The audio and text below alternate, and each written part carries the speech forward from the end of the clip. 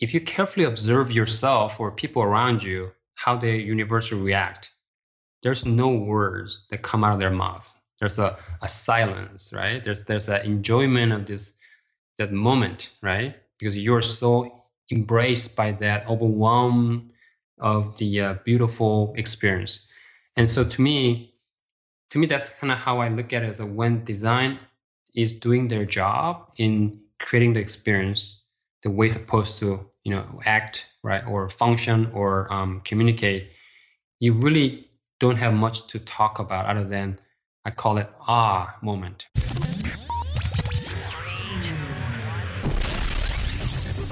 The Giant Thinkers. Giant Thinkers Podcast. Hey guys, welcome to the show. I'm Ram Castillo, and in this podcast, I'm bringing to you top experts from various industries worldwide to learn from their success and to help us become better designers, creatives, and giant thinkers. Hey guys, Ram Castillo here. What better way to enter the double digits, episode number 10, than to bring on the global vice president and head of design at Visa.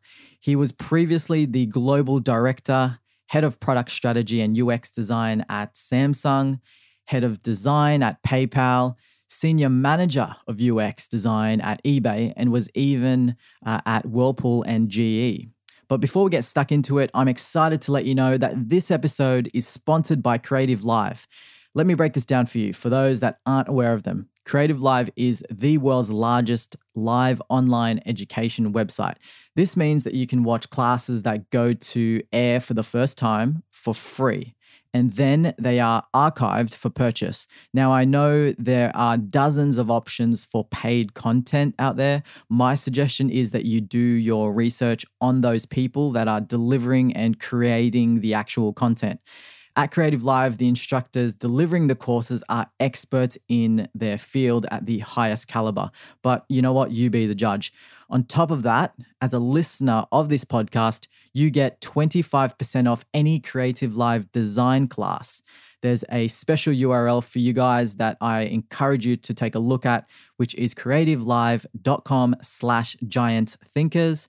When you're there, feel free to use the code GIANTThinkers3 at the checkout to redeem 25% off any design class. You'll also see on that URL are my top 5 picks. So head on over to creativelive.com/giantthinkers, use GIANTThinkers3 as the promo code, and do it before the 30th of November because that's when it expires.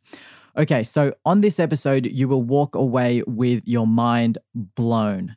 Seriously, the topics we talk about all revolve around user experience in so much depth are usually dot point key learning outcomes, but I felt for this particular episode, dot points wouldn't do it justice. You just have to listen to this man's story and insights. The way he thinks is on another level, and I truly believe that anyone that listens to this will benefit from it.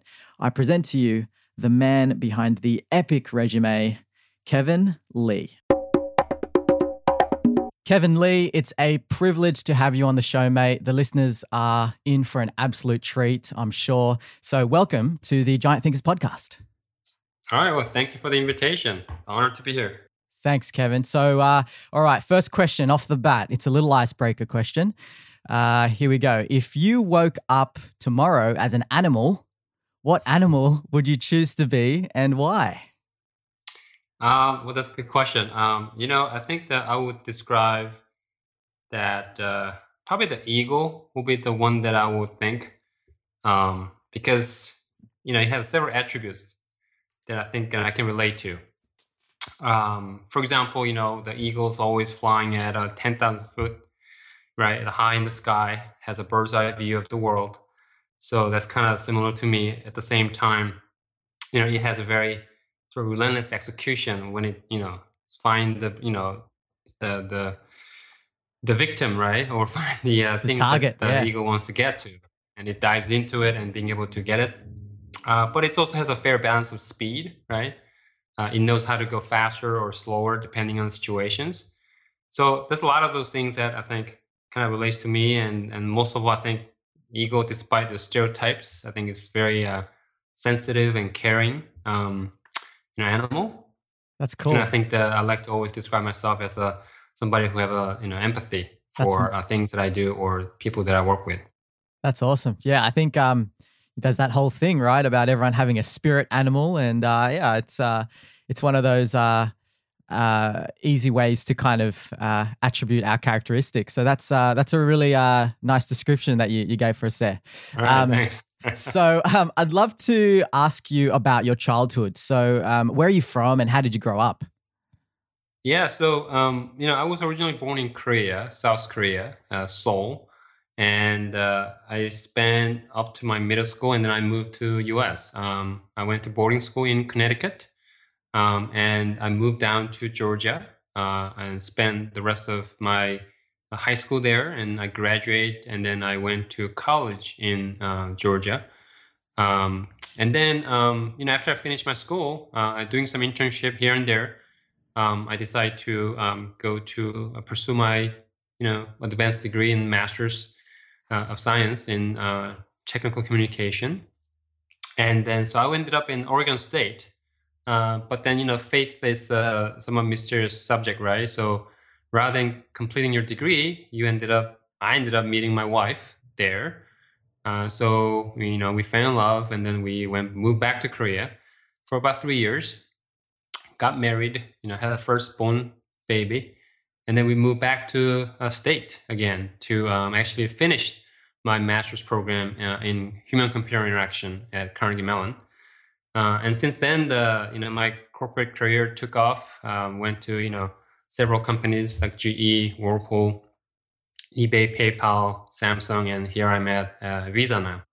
Mate, that is such an incredible journey, and you just rapidly went through that nice little history of your path and your I guess an amazing CV as well.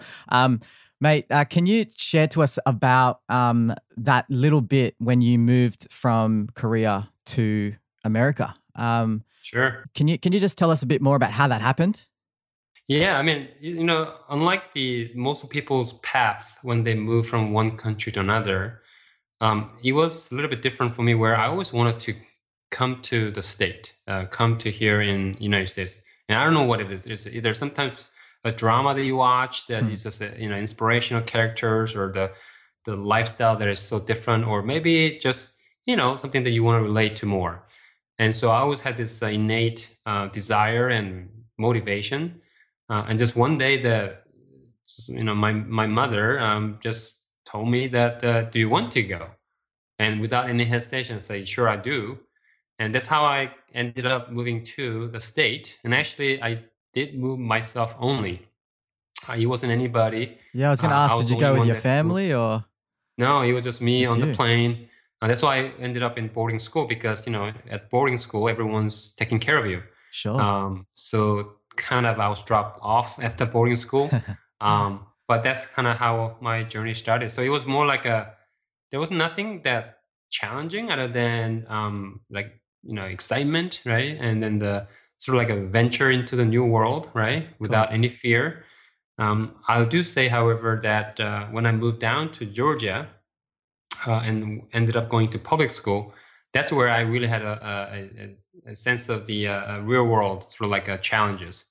How you see in the public school, sometimes you see the tissues running around or flying around the cafeteria across the table, to targeting some of those, minorities, or Sure. like people with some of the, not so popular group.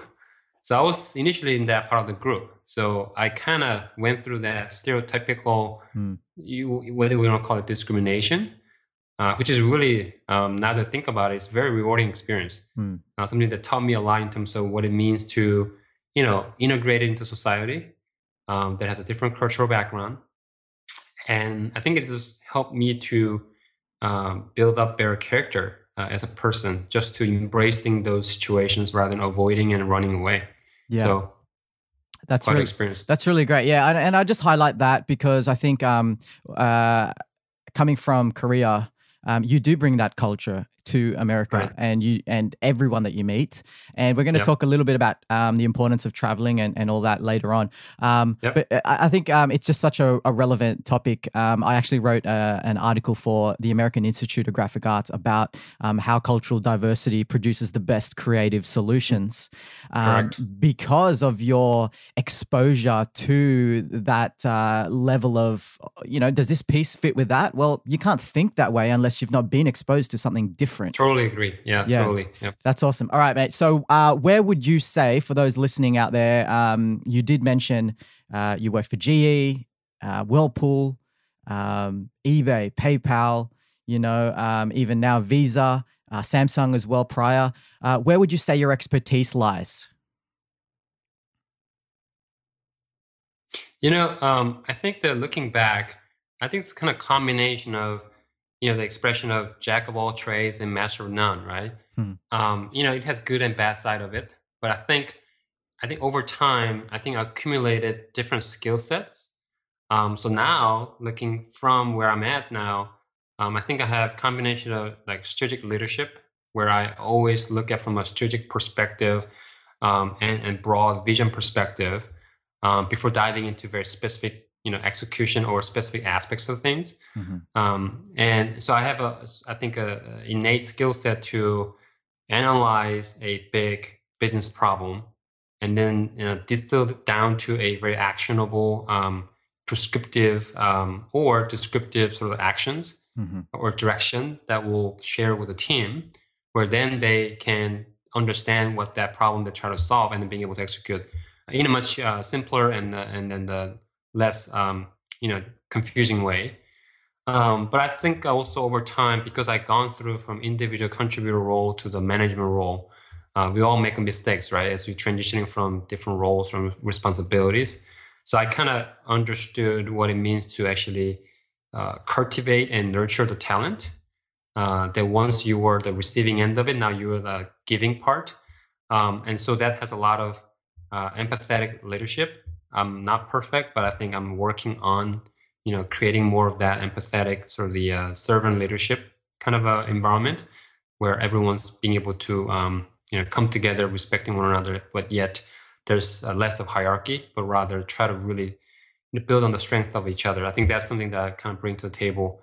But like I said before, when I describe my animal type, being an eagle, being the most closer to it, I think I do have the balance between really the tactical execution, being very anal about details, but kind of knows how to step back and look at the big picture. Sure. And let the kind of team take it in terms of the stepping into the part that they have to step in. So I think, over time, again, it's one of those things that, it is a great question, but I don't know if I can tell this is the one thing I do the best. Sure. But I think it's more of a situation by situation. Yep.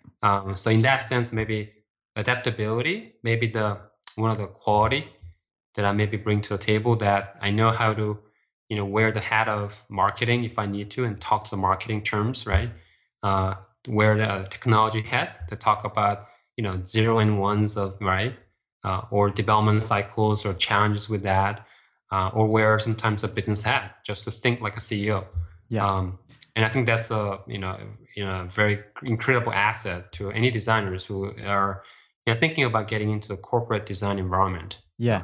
I like that. I think the reason why I guess it's not so black and white as an answer is because you are describing such an end point that a lot of designers potentially want to be in later on in their careers. Right. You've just described the aspect of CEO responsibilities, managing teams, interpreting briefs, and delegating the right strategy to make that project a success, I guess, action steps. And I think fundamentally all of this, and if I'm not mistaken, it all comes back to I guess the user experience of a product or service. Again, as you've already mentioned, from a commercial standpoint. And Ram, I think that you bring up an excellent point. I think, we as a practitioner, whether we call ourselves user experience designer, right, or it comes with a lot of different title, but when you think about doing that as your work, there's a principles by which user-centered design is standing for, right? That the creating this user experience solutions, you really have to understand the users, right? And I think oftentimes I see we as designers don't practice that when it comes to work. Meaning that on the project level, we do think about persona, right? We do think about user research, understand the insight, all that, which is great. But when it comes to managing stakeholder or client, it just doesn't come in that way. And I always puzzled, why are we not practicing what we're preaching at work in your life, right? And I think that's where it comes down to a easy. And I think the only thing that in a way between someone who can do it and cannot do it is not because they're smarter. It's because they're really taking the heart of user experience design and what it is, and then into their day-to-day life, right? I think that's what differentiates one from another one, I think. Yeah. Have you got any examples about something that's come to mind or that you've come across? I think that, I kind of deal with that every day. For example, not too long ago, at current my job, we had this incredible amount of conversation around, trying to rebrand or try to build a brand equity around in what we call the Internet of Things, right? When you look at the Internet of Things, sometimes the brand presence is being challenged, right? I think a great example is Uber, right? Uber is actually flipping the entire equation of experience where now stars become the Uber experience, right? All you have to do is look at the stars, give the 5 stars, and you hop out of the car. That's it. And everything else becomes in the background. So in that conversation with a multi-cross-functional team of marketing, business, right? What are we going to do? When you look at it from design perspective, or it is something about, or even marketing, something about we got to have our brand logo, right? Brand logo is something that creates affinity. Therefore, we got to have it. And so then I'm start wearing the different hat as an Uber hat, right? Or as an example, right? Or the merchants or third-party hat on. Hey, can you think about for a second what this third-party client or merchant is trying to accomplish?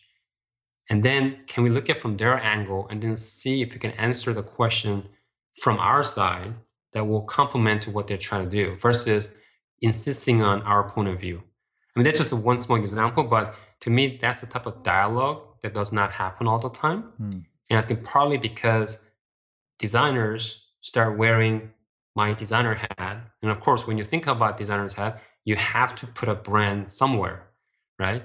If you're working for, we're using Skype right now.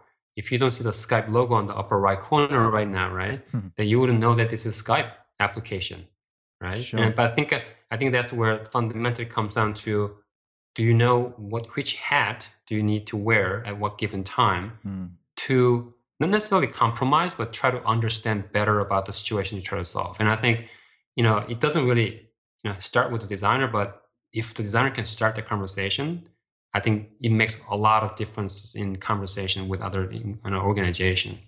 Yeah, mate, that's a really great example. I guess it comes down to asking the right questions. And for the most part, as designers, many designers, especially starting out, I certainly did. I was looking at it from my point of view when that was completely wrong. I should be asking the end user who is going to receive that communication. Right. So I'm going to ask you now, what inspired you to pursue this path that you're on, and what excites you today about UX and this whole, I guess, plethora of technology and capabilities? Yeah, I mean, it's actually little hard question for me, and you know how to ask those tough questions, so I give you credit to that.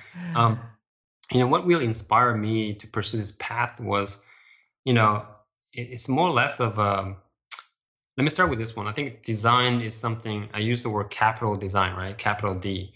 Design is something that we as a human being innately knows how to do it every day.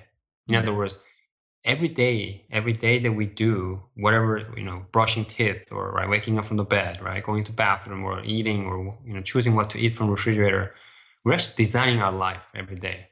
So design to me is something that we are born with. It's a gift that human being has.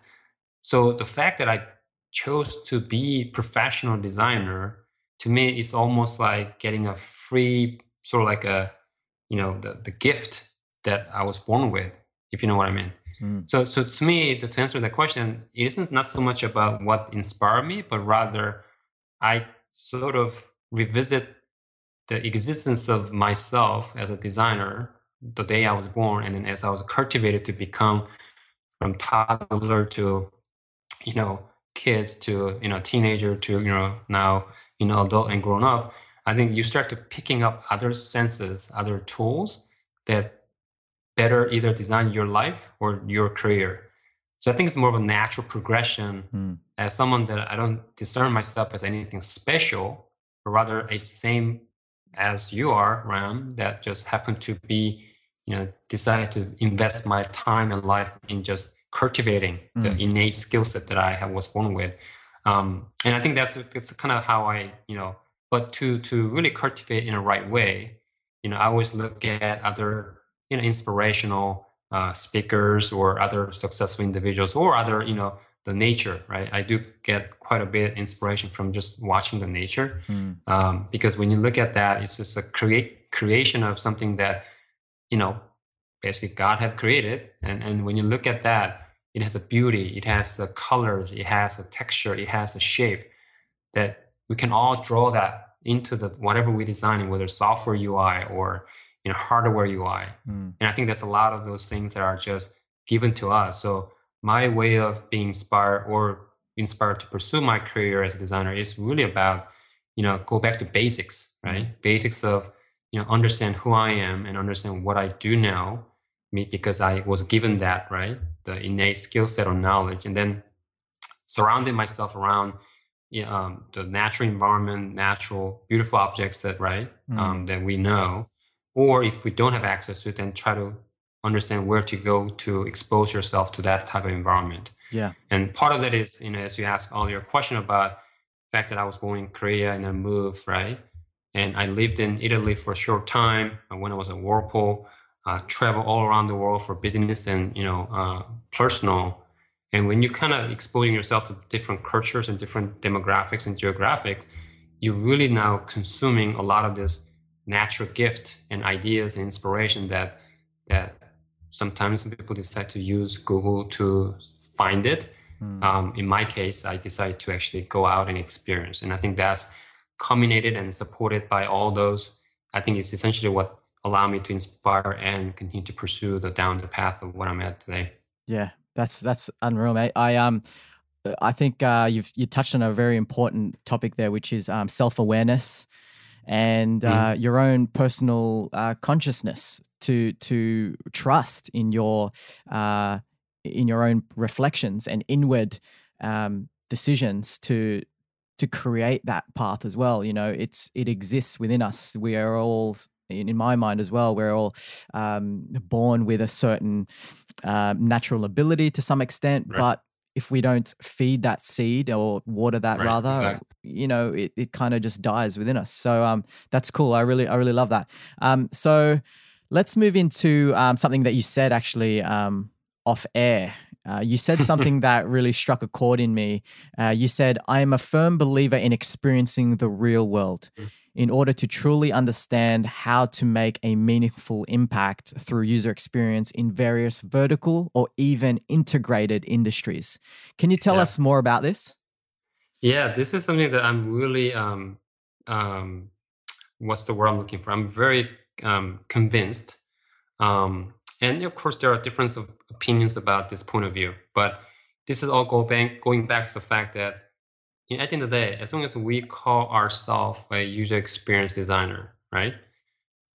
Or you are the designer who are designing experience, right? Yeah. If you look at the word experience, it is about tangible, right? Hands-on, right? You feel by the skin, right? It isn't just about things that you look at through the windows of the digital medium, right? And I think, the example is that, when I was going through multiple of those companies, I didn't know that was all part of the plan, right? But now looking back, because I was so integrated into the healthcare, right? Building a software and product together, which I call integrated product. And then the Whirlpool building the first generation of all of flagship with the touchscreen products, where you have to, however, understand the cost structure, right? To know why that little thing called a digital display costs so much. Because most of designers don't think about that. They think about designing a beautiful pixel or a beautiful experience. But when you do understand the cost, how much it costs to build that product, right? And how the digital plays a role, it's a huge reflection of what the role of designer should be.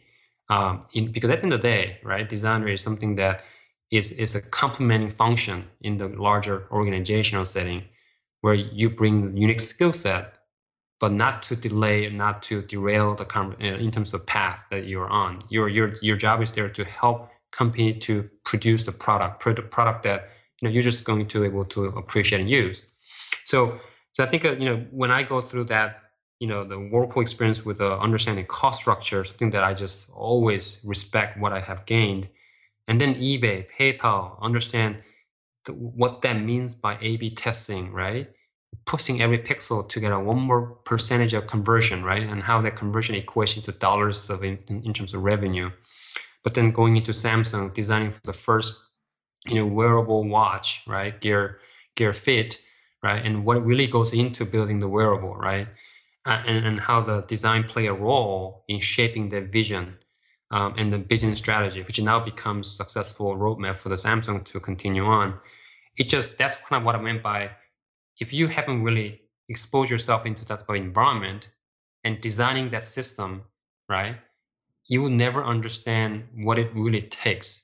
And I think a lot of things that we see nowadays around us that has a hypes, right?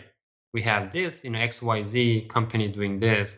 But at the end of the day, yes, we can relate to it by looking at blogs, reading the articles, right? But the problem is that that's another interpretation of someone's interpretation. Yeah. And to me, as it gets down the thread of social media, it gets diluted. By the time it gets to you, you taking your stance of interpretation. Well, that's not the experience design. Experience design is about, like how you talked about earlier too, user research, right? You go out there, right? You talk to users, you watch how they behave, and then you draw an insight. Well, designing the experience is the same thing. You have to be exposing. So if you're building a, say, next generation commerce platform, right, as an example, then you do really have to understand, go to the local market, right? And you do have to understand what it means to be shipment of good is being delivered in a docking station, from docking station to truck driver to a point B, and then offloading from the truck, right?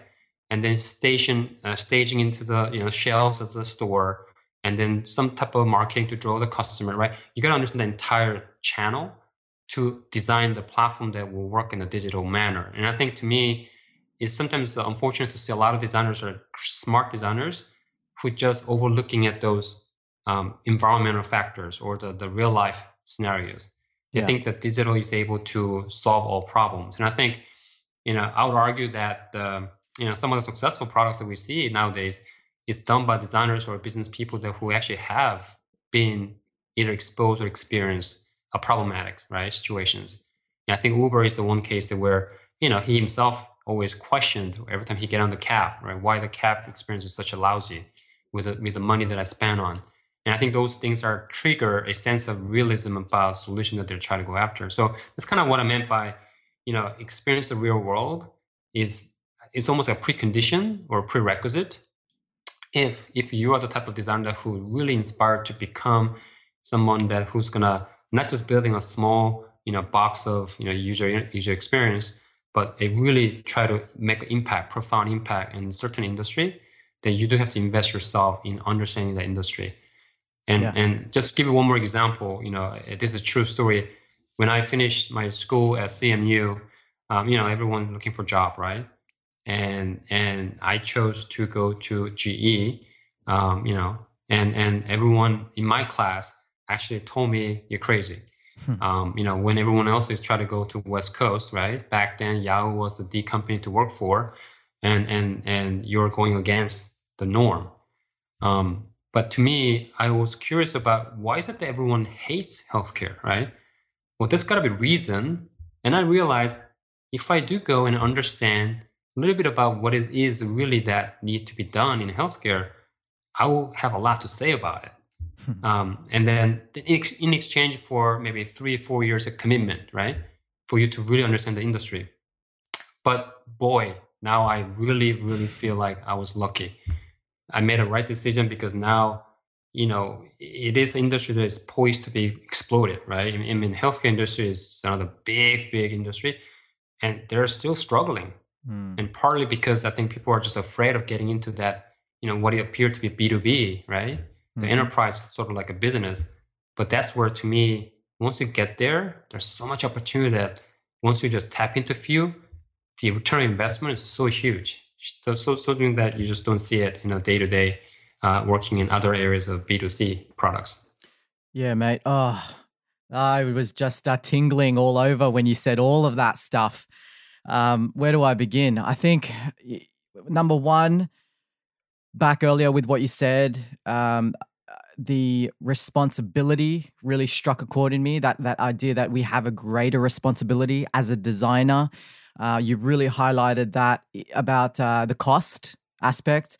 Super important. I completely agree. It's not just about, oh, hey, I've created something really cool, so just go ahead and make it. Clients don't work that way. Right. The reality is there is a limited resource, and you have to also be empathetic to the client's limitations. And, I've been learning that in business myself. Number two, that I really loved what you said about was this idea of reverse engineering. Right. Go into the markets. How is that product being shipped? Who is getting that product into the truck? What happens with that truck?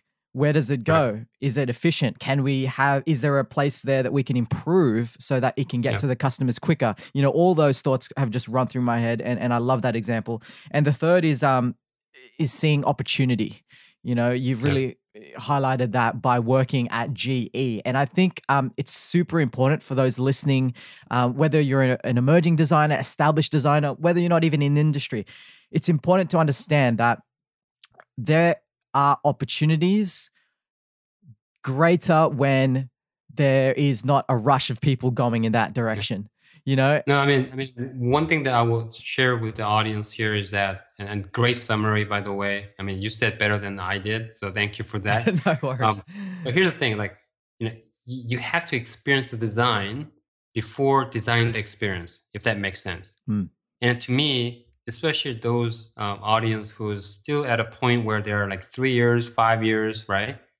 Still at the beginning of their career being a designer, my advice to them is, don't be afraid, right? Experience as many industries as you can that your passions, kind of force you to go, right? And expose yourself, because at the end of the day, that investment of a few years that you're going to do in your first 10 years of a career is going to set the path for your next 20 years of a career.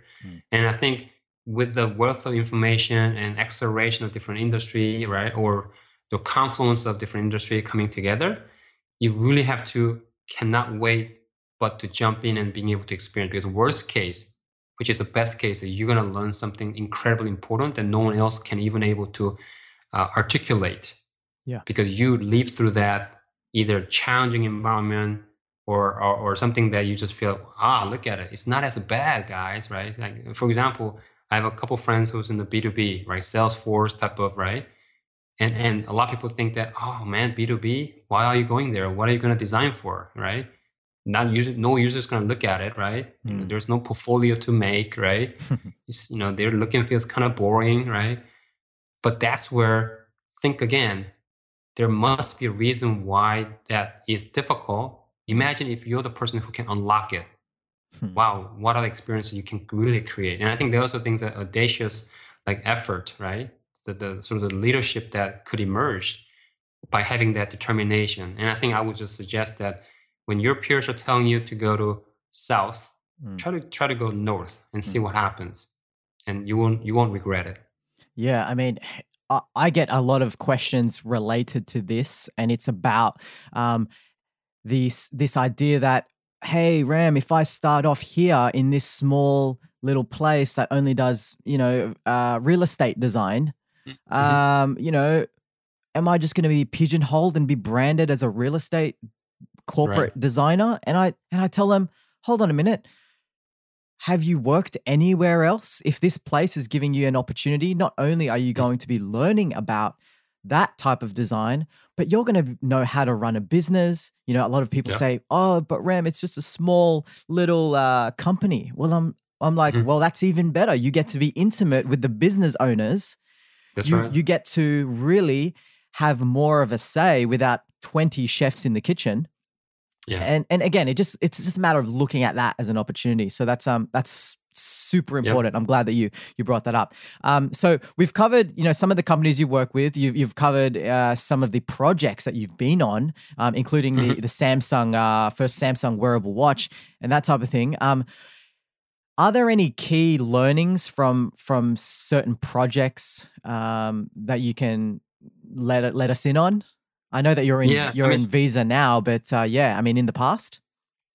I think I kind of mentioned a little bit in the previous question, Ron, but I think the way I would answer in terms of key learnings or key lessons learned, is really about, it's kind of a preconditional statement, which is like you can't expect to learn anything new unless you are exposing yourself or you're forced to expose yourself to the industry that your minds are telling you don't go, right?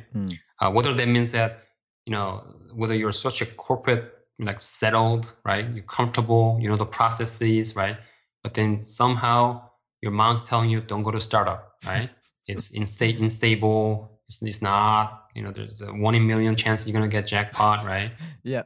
But to me, that's one signal that you need to take it, right? Because there's so much that you're going to learn. To your point, intimate, right, relationship with one-on-one, right?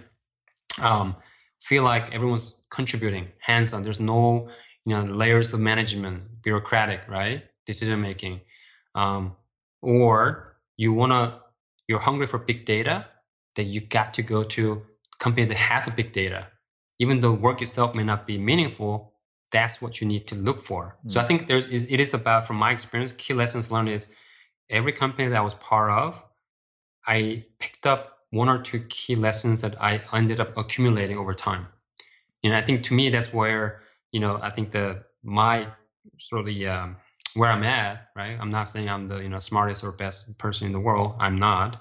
But because I learned what it means to be integrated product designer, right, at GE, what it means to be actually looking at the cost model before building the experience at Whirlpool, and have the empathy, right, for the manufacturing companies, and then being able to expose the data-driven, right, the conversions, every point matters in the millions of dollars, like eBay, PayPal, and what it really means to use this, kind of a data-driven, but yet a bit of the strategy, right, around product and new category development at Samsung, right, and what it means to positioning it for the CEO to actually understand and make a decision on the spot, right?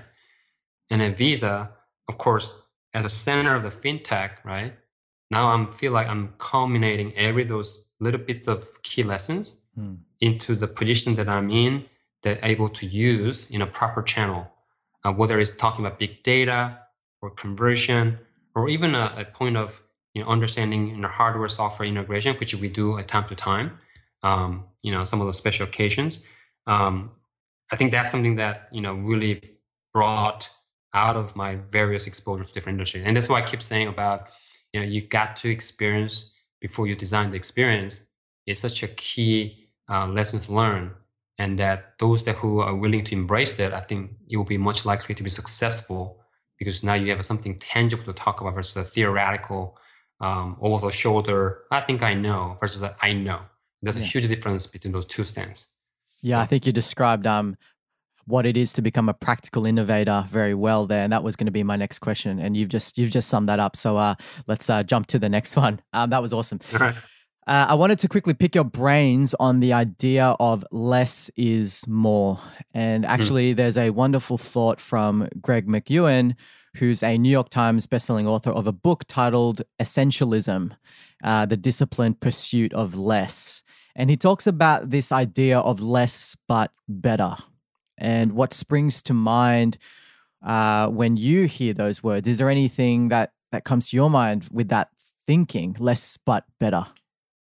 Yeah, I mean, it's something that I ponder many times.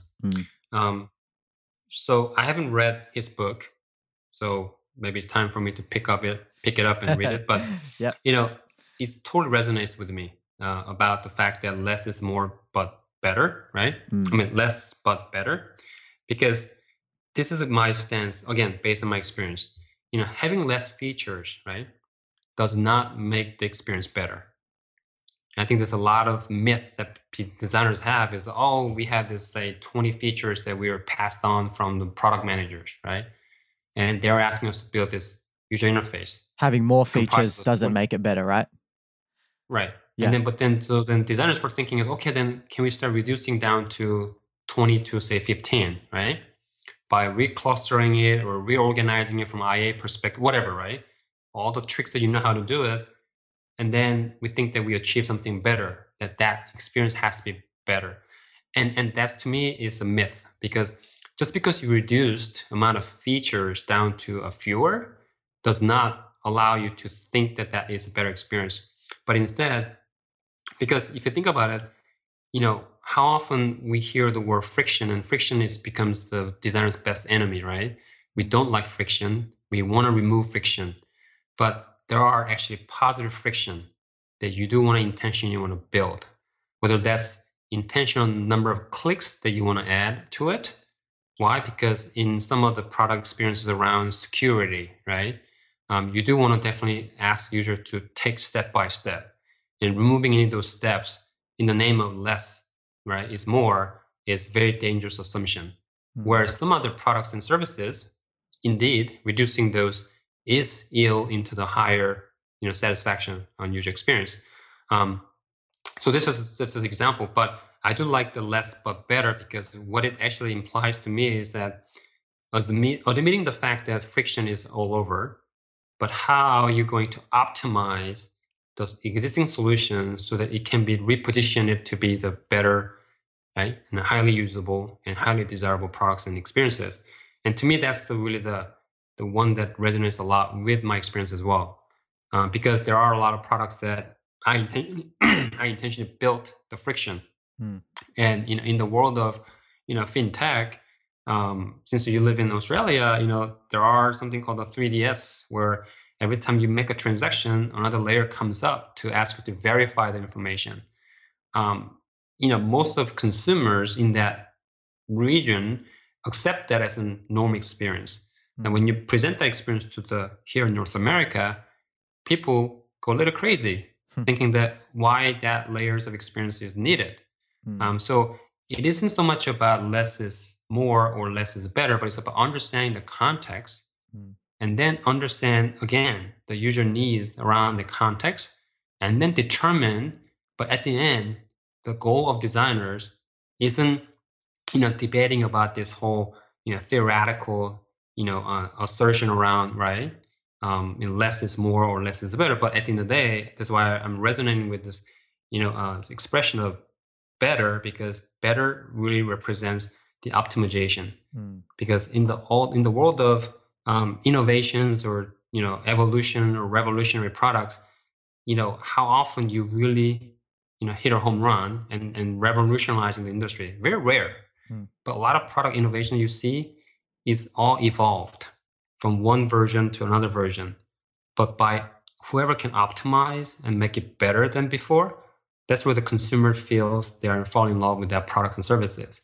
So I think that's somewhere it's not so much about quantity, number of features, or right amount of content, amount of information, but it's about what is the problem you try to solve, and then determine, can I make it less of that feature X?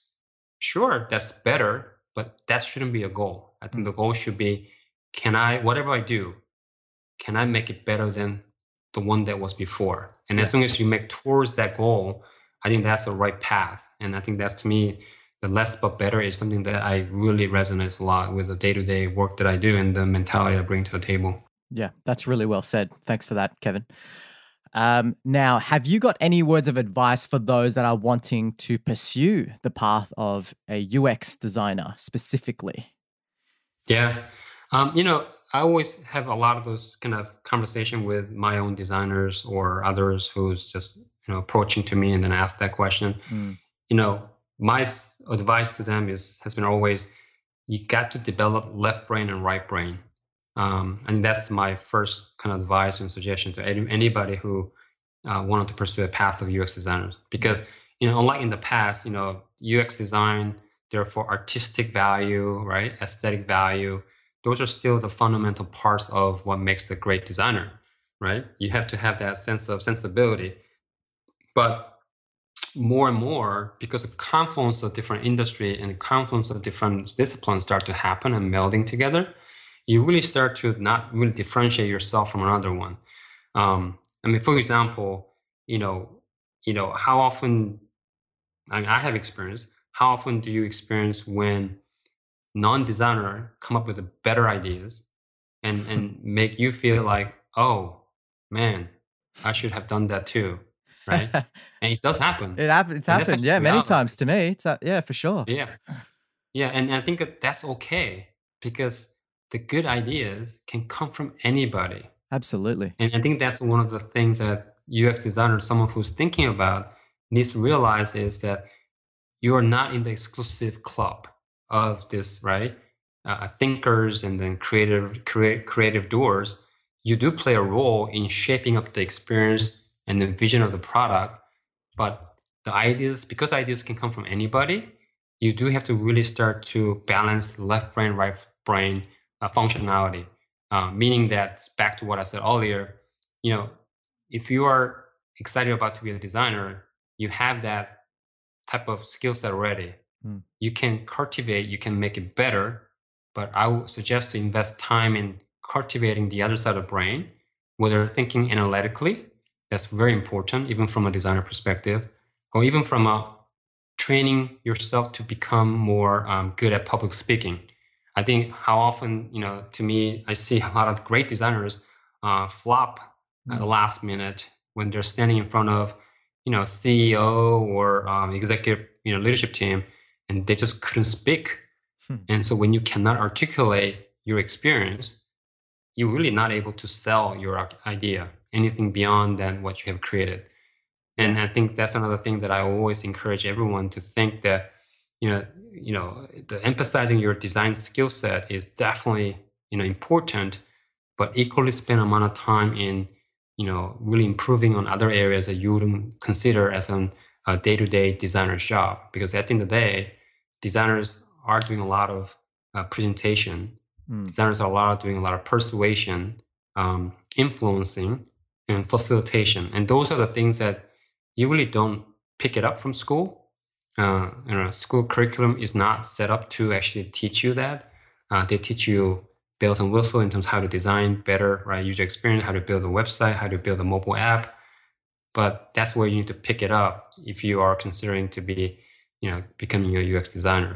That will be my advice. That's great. That's really great advice. And at the moment, we won't dive into right brain, left brain in too much detail. But if you want to know more, I've personally read a ton about that stuff, so I know exactly what Kevin's talking about. But if you guys obviously want to learn more about that, feel free to Google and read some reputable resources online. Now, I wanted to jump into what you look for if you see someone's online portfolio, website, or when you're hiring a designer of any type. What do you look for? Yeah. So the way I would describe is, Ram, how often do you realize and surprised by yourself when you look at the beautiful objects, right? Or just inspiring services or experiences?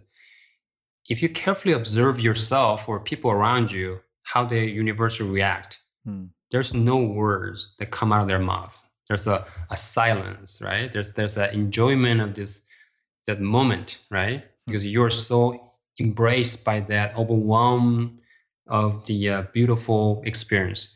And so to me, that's kind of how I look at it, as when design is doing their job in creating the experience the way it's supposed to, act, right, or function, or communicate, you really don't have much to talk about other than, I call it moment, right? Yeah. You look at things and go, It's like you go to the wonders of like nature, and then you look at it and go, wow, this is great. But then the words cannot describe. And then that's, to me, that's the people's emotion, right? Emotions are something that you can't really put the words around it. So when I look at the portfolio, or any, sort of the new designers who wants to be, I always look at their online portfolio, and I just ask myself, what do I see? And it isn't just about critiquing every single one of them, but rather, do I see the composition? Here's a practical tip for those who are looking for, landing their first job in any company that they want to work for. Spend a lot of time designing your resume and online portfolio as if that's a product, finished product, meaning that you're about to sell your resume and portfolio to, not to the employer, but to consumers. And by the way, this consumer have a not just yours, but has thousands of those similar products that they can choose from.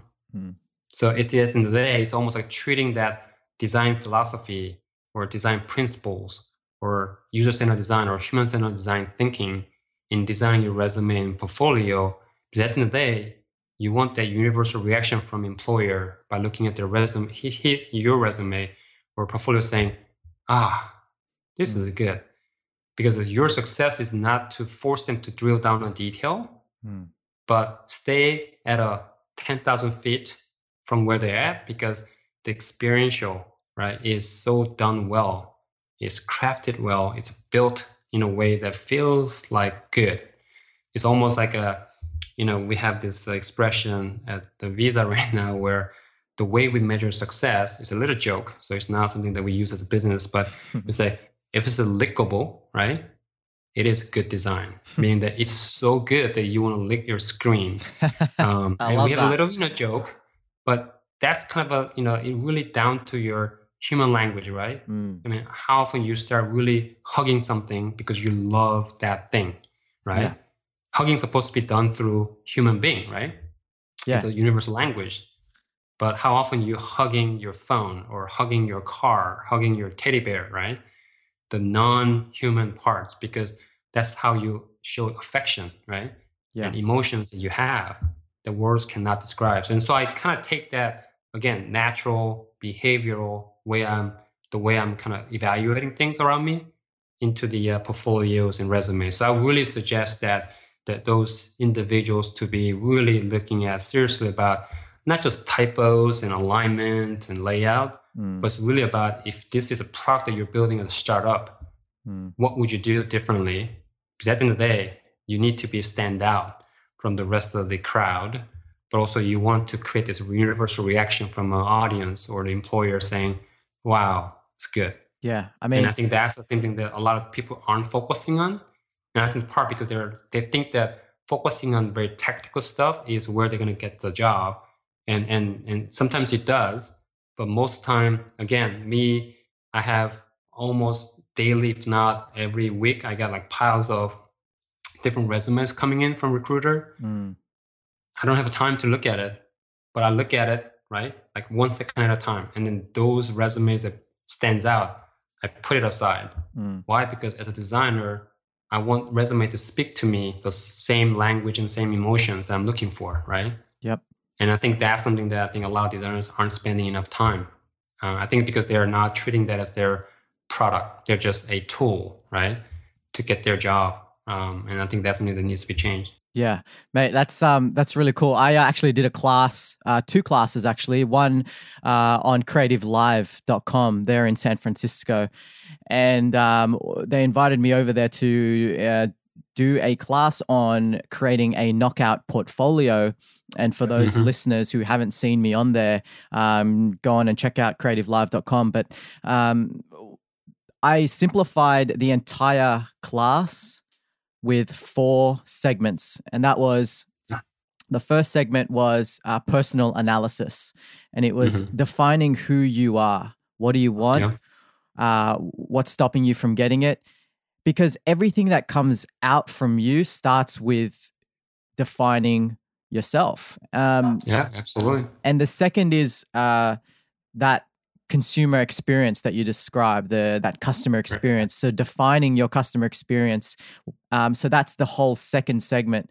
And then the third segment is about creating your portfolio itself, actually building that appropriately. And then the fourth portion is about bringing that to life and getting it out there for the world to see. But this experience that you described, that 1 second where you just said, the ones that speak to me, there's a real thought in, if it feels wrong to you while you're creating your portfolio, if it feels wrong, then it's because it is wrong. Right. Yeah. You know what I mean? If it feels cluttered or something's not, like, if it's not fluid enough, it's wrong. You've got to fix it. That's an instinctive feeling. Yeah, and something that's similar, but it's a different example, but I think it'd be very helpful tips and advice to those listening.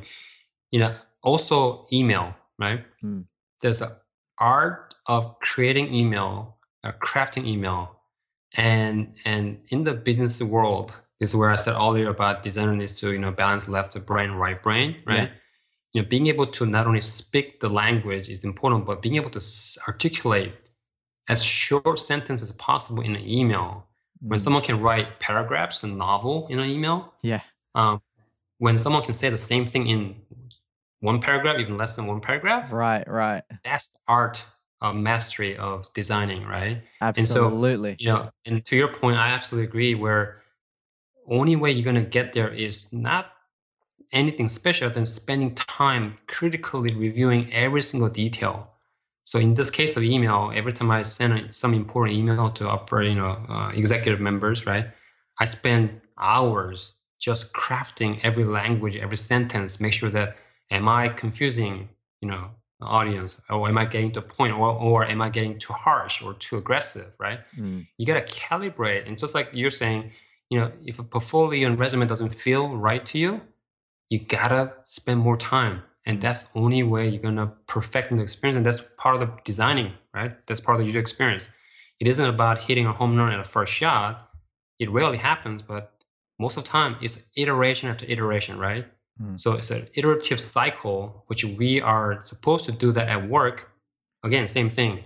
Are you doing that in designing your own life, right? Or, crafting your resume or portfolio? Yeah. And that's where, right? Yeah, I actually am so happy that you brought up the importance of crafting the right email or an email that will get a response. And from an overarching point of view, it does come from not enough thought. Therefore, people are just writing the way that they're thinking, and they think that that's good enough. I think I cover this in my book, How to Get a Job as a Designer, and I actually break down the anatomy of a perfect email that has worked for me, and it's something that has taken me over a decade to get to that point of knowing what works, what doesn't, and it is about the succinctness, the deliberateness of your words, your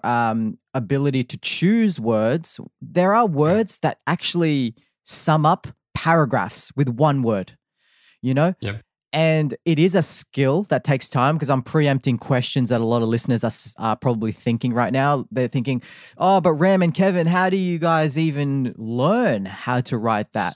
Well, I would say, how do you learn anything? You've got to try it out. You've got to test and learn. But most important thing as a designer, because we're talking about designers, right? We're not talking about marketing or business person. Yeah. The designers are unique in a way that we've been either taught or we are just born with it, like I told you before. But as soon as you're able to tap into your innate skill set, which is like, we're supposed to think from a user perspective, right? That's right. And we never been taught to think from our perspective. That's what differentiates designer from the rest of the discipline.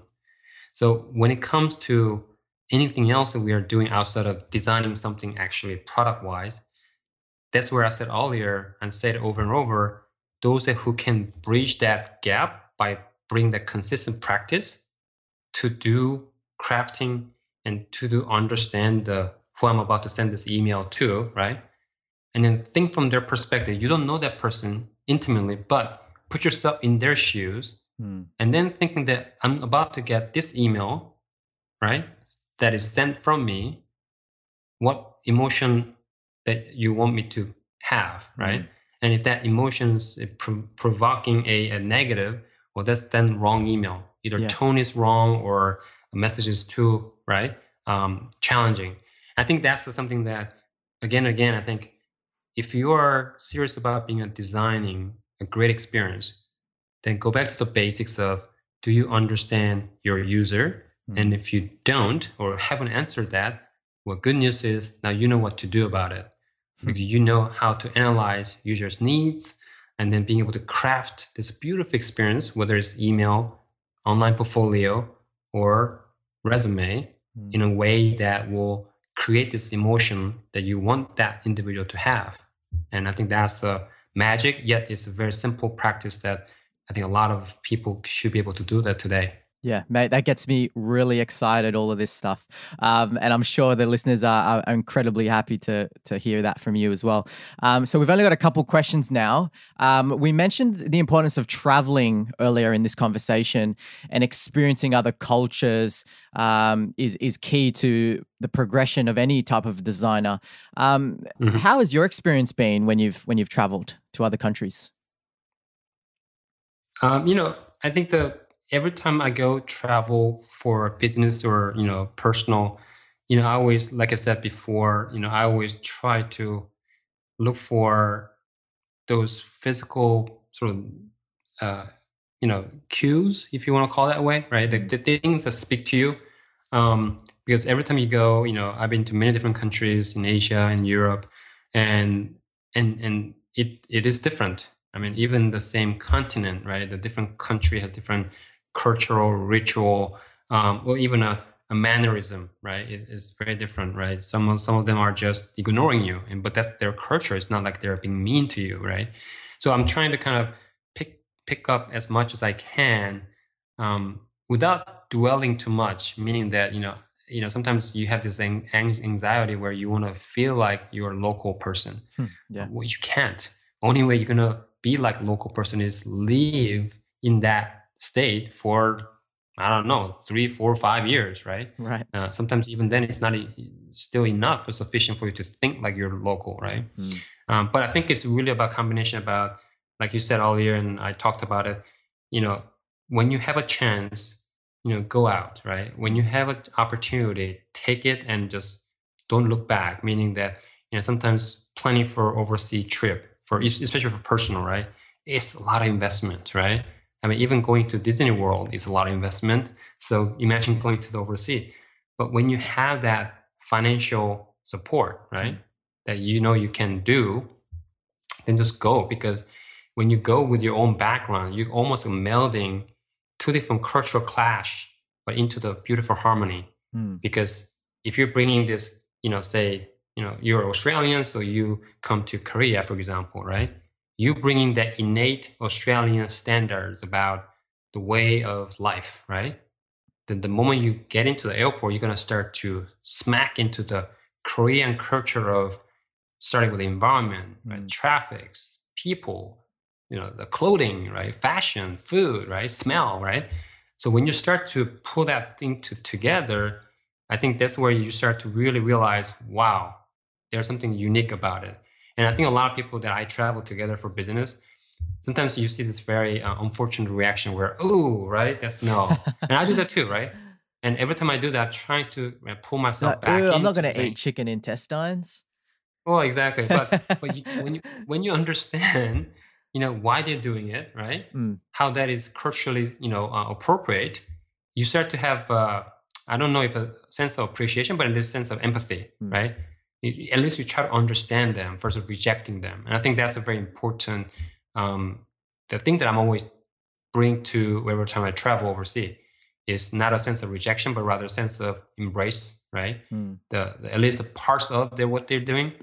And then so that when I come back, I have that sense of realization of confluence of different culture, and then being able to extract an insight that perhaps could help me someday, because you never know, right? Your life can turn different takes, and then sometimes you do have to equip yourself with those knowledge, because you may know, you may find yourself in that situation one day, because a company may ask you to, hey, Ram, can you go Korea and work there for 3 years? But if you weren't prepared, or if you're not willing to embrace that cultural clash, right? Yeah. I think that's where a lot of people struggle. And so to me, that's something that I always, try to not necessarily enjoy, but try to pick up, as I go through the street, or, driving through the traffic, or, get into the, public transportation, just to experience the local kind of a flavor of that. It's a very important insight for designers to pick up. Yeah, definitely. It's increasing your threshold and capacity to I guess, invest in your left and right brain, as we were talking about earlier as well. Yep. So a question I ask most of my guests: if you could travel back in time for 30 seconds and speak to junior Kevin Lee, perhaps the Kevin finishing high school, what would you tell him? Yeah.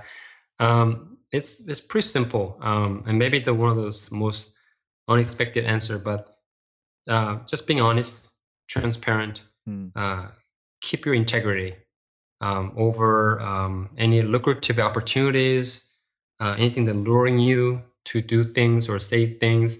Because at the end of the day, lessons I learned from my own mistakes is when you're not being honest and transparent, you may think that you're gaining something, but you're actually not. You're actually losing a lot of things that you will realize, in numbers of years later. So my advice to Kevin Lee Jr., right, if I, time capsule and go back, is, dude, whatever you do, wherever you are, tell the truth. Yes, truth hurts, but it will not gonna pull you down. It's always gonna raise you up, because remember, people are genuinely good. They want to be surrounded by individuals who they can trust, who they can depend on. And that starts with being honest.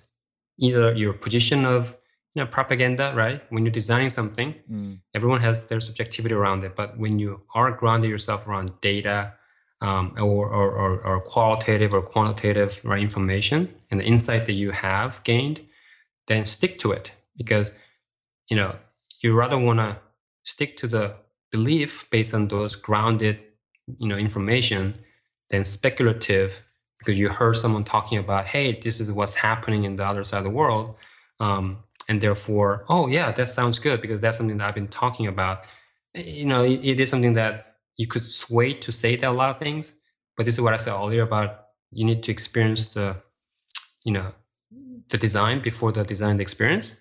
It's coming back to that same thing, that in the world of the ambiguity and actually conflicting agendas and then different opinions, they're proliferated everywhere. Where do you want to take your stance, right? Do you want to take a stance on things that you so believe in, not because you're egotistic or hard-headed, but rather you really experienced, therefore keep it honest, right? And this means that also being able to stand up for some of the senior executive members. A lot of people bend their position just to get by, right? But I learned from my own mistakes that when you do able to stand up, they may hate you a little bit, because they're not hearing what they want to hear. But sooner or later, they will realize how that honest feedback or transparent agenda that you bring to the table, they see that motivation behind. And I think that's something that I will always tell myself or my children or anybody.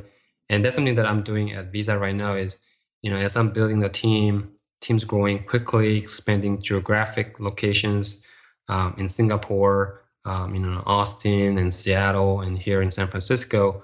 I always tell my team, at the end of the day, you got to be honest about what your agendas looks like, because that's where it's going to help bring the team together, because you can disagree with a lot of things, but when you're grounded yourself on that sense of transparency, then it will carry you through that challenging moments and then those situations. Yeah. So I think that's something that I would tell myself if I can go back in time, because then it will shorten my mistakes. And so I may be in a different place now, doing other things, but nonetheless, I think that's something that I will always take to my heart. Yeah, and mate, try to that's be honest as possible. That's really special what you just shared to us there, mate. So thank you. I can definitely feel you on that.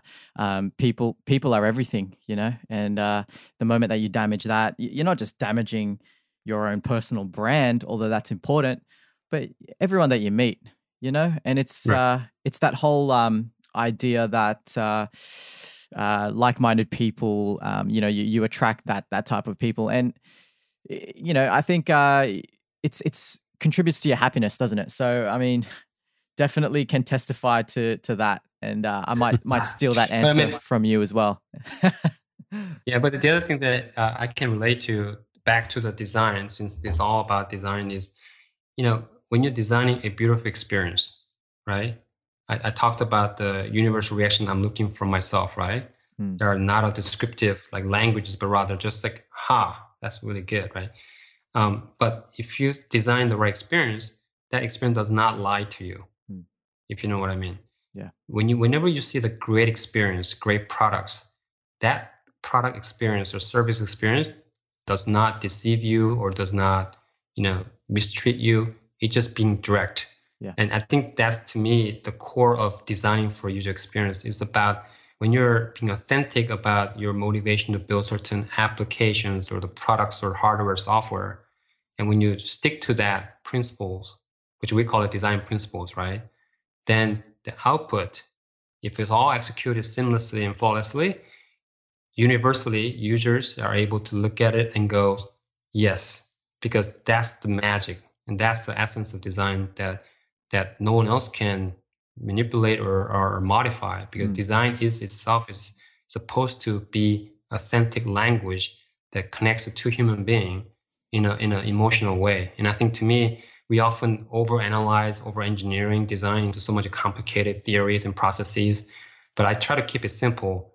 The beautiful, successful design experience is bring people closer, emotionally connected, and therefore reduce the amount of conversation other than like it, love it. Or what else can you say when you say love it? I mean, you don't say to your wife, I love you, honey. Oh, by the way, here are the descriptive, right, things. I love you is the one that accepts and being accepted universally. Yeah. And I think that's something that we should do it in design every day. Man, that's beautifully articulated. So what's next for you? What's next for Visa over the next couple of years? What can we expect? Yeah, you know, mate, I wish I know. I don't know. I think all this career progressions has been done in my life in a way that I actually didn't plan. So things just happened in front of me. And, you know, I'm a firm believer of, of my destiny being, being monitored and created and guided by, God. So I really feel like, all I have to do is fulfill what I have to do every day. Like I said, back to what I said earlier, be authentic, honest, and transparent, but also have empathy for everything that I do, people that I interact with, and true to myself and true to the team and people that I work with, and focusing on what I can leverage from my skill set and leadership that I have gained over the course of many years, and just if I do it every day, the opportunity will open up, and I don't know what that will look like, but if I do know, I'll let you know. That's sure cool. That's perfect. Thanks, Kevin. Mate, where can listeners get in touch with you online? Yeah, I'm pretty much simple guy. So LinkedIn is my only way that people can find me. I don't do Facebook, Twitters, Instagram. I closed it all up many years ago. So just look me up in the LinkedIn. You'll find me. You'll see my illustration of my face that one of my designers have done many years ago. Yeah.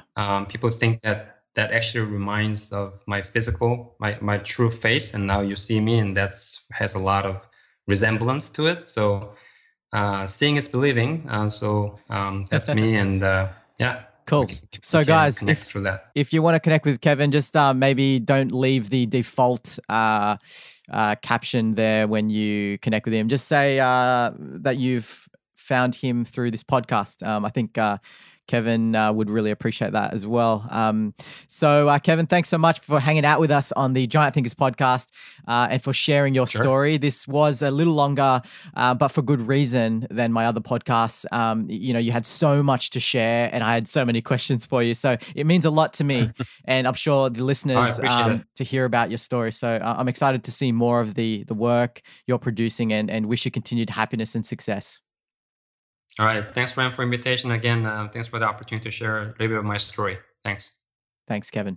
Goodness me, how good was that? Thank you so much for hanging out with me here. I know that was a longer than average episode, but I'm sure you can appreciate why.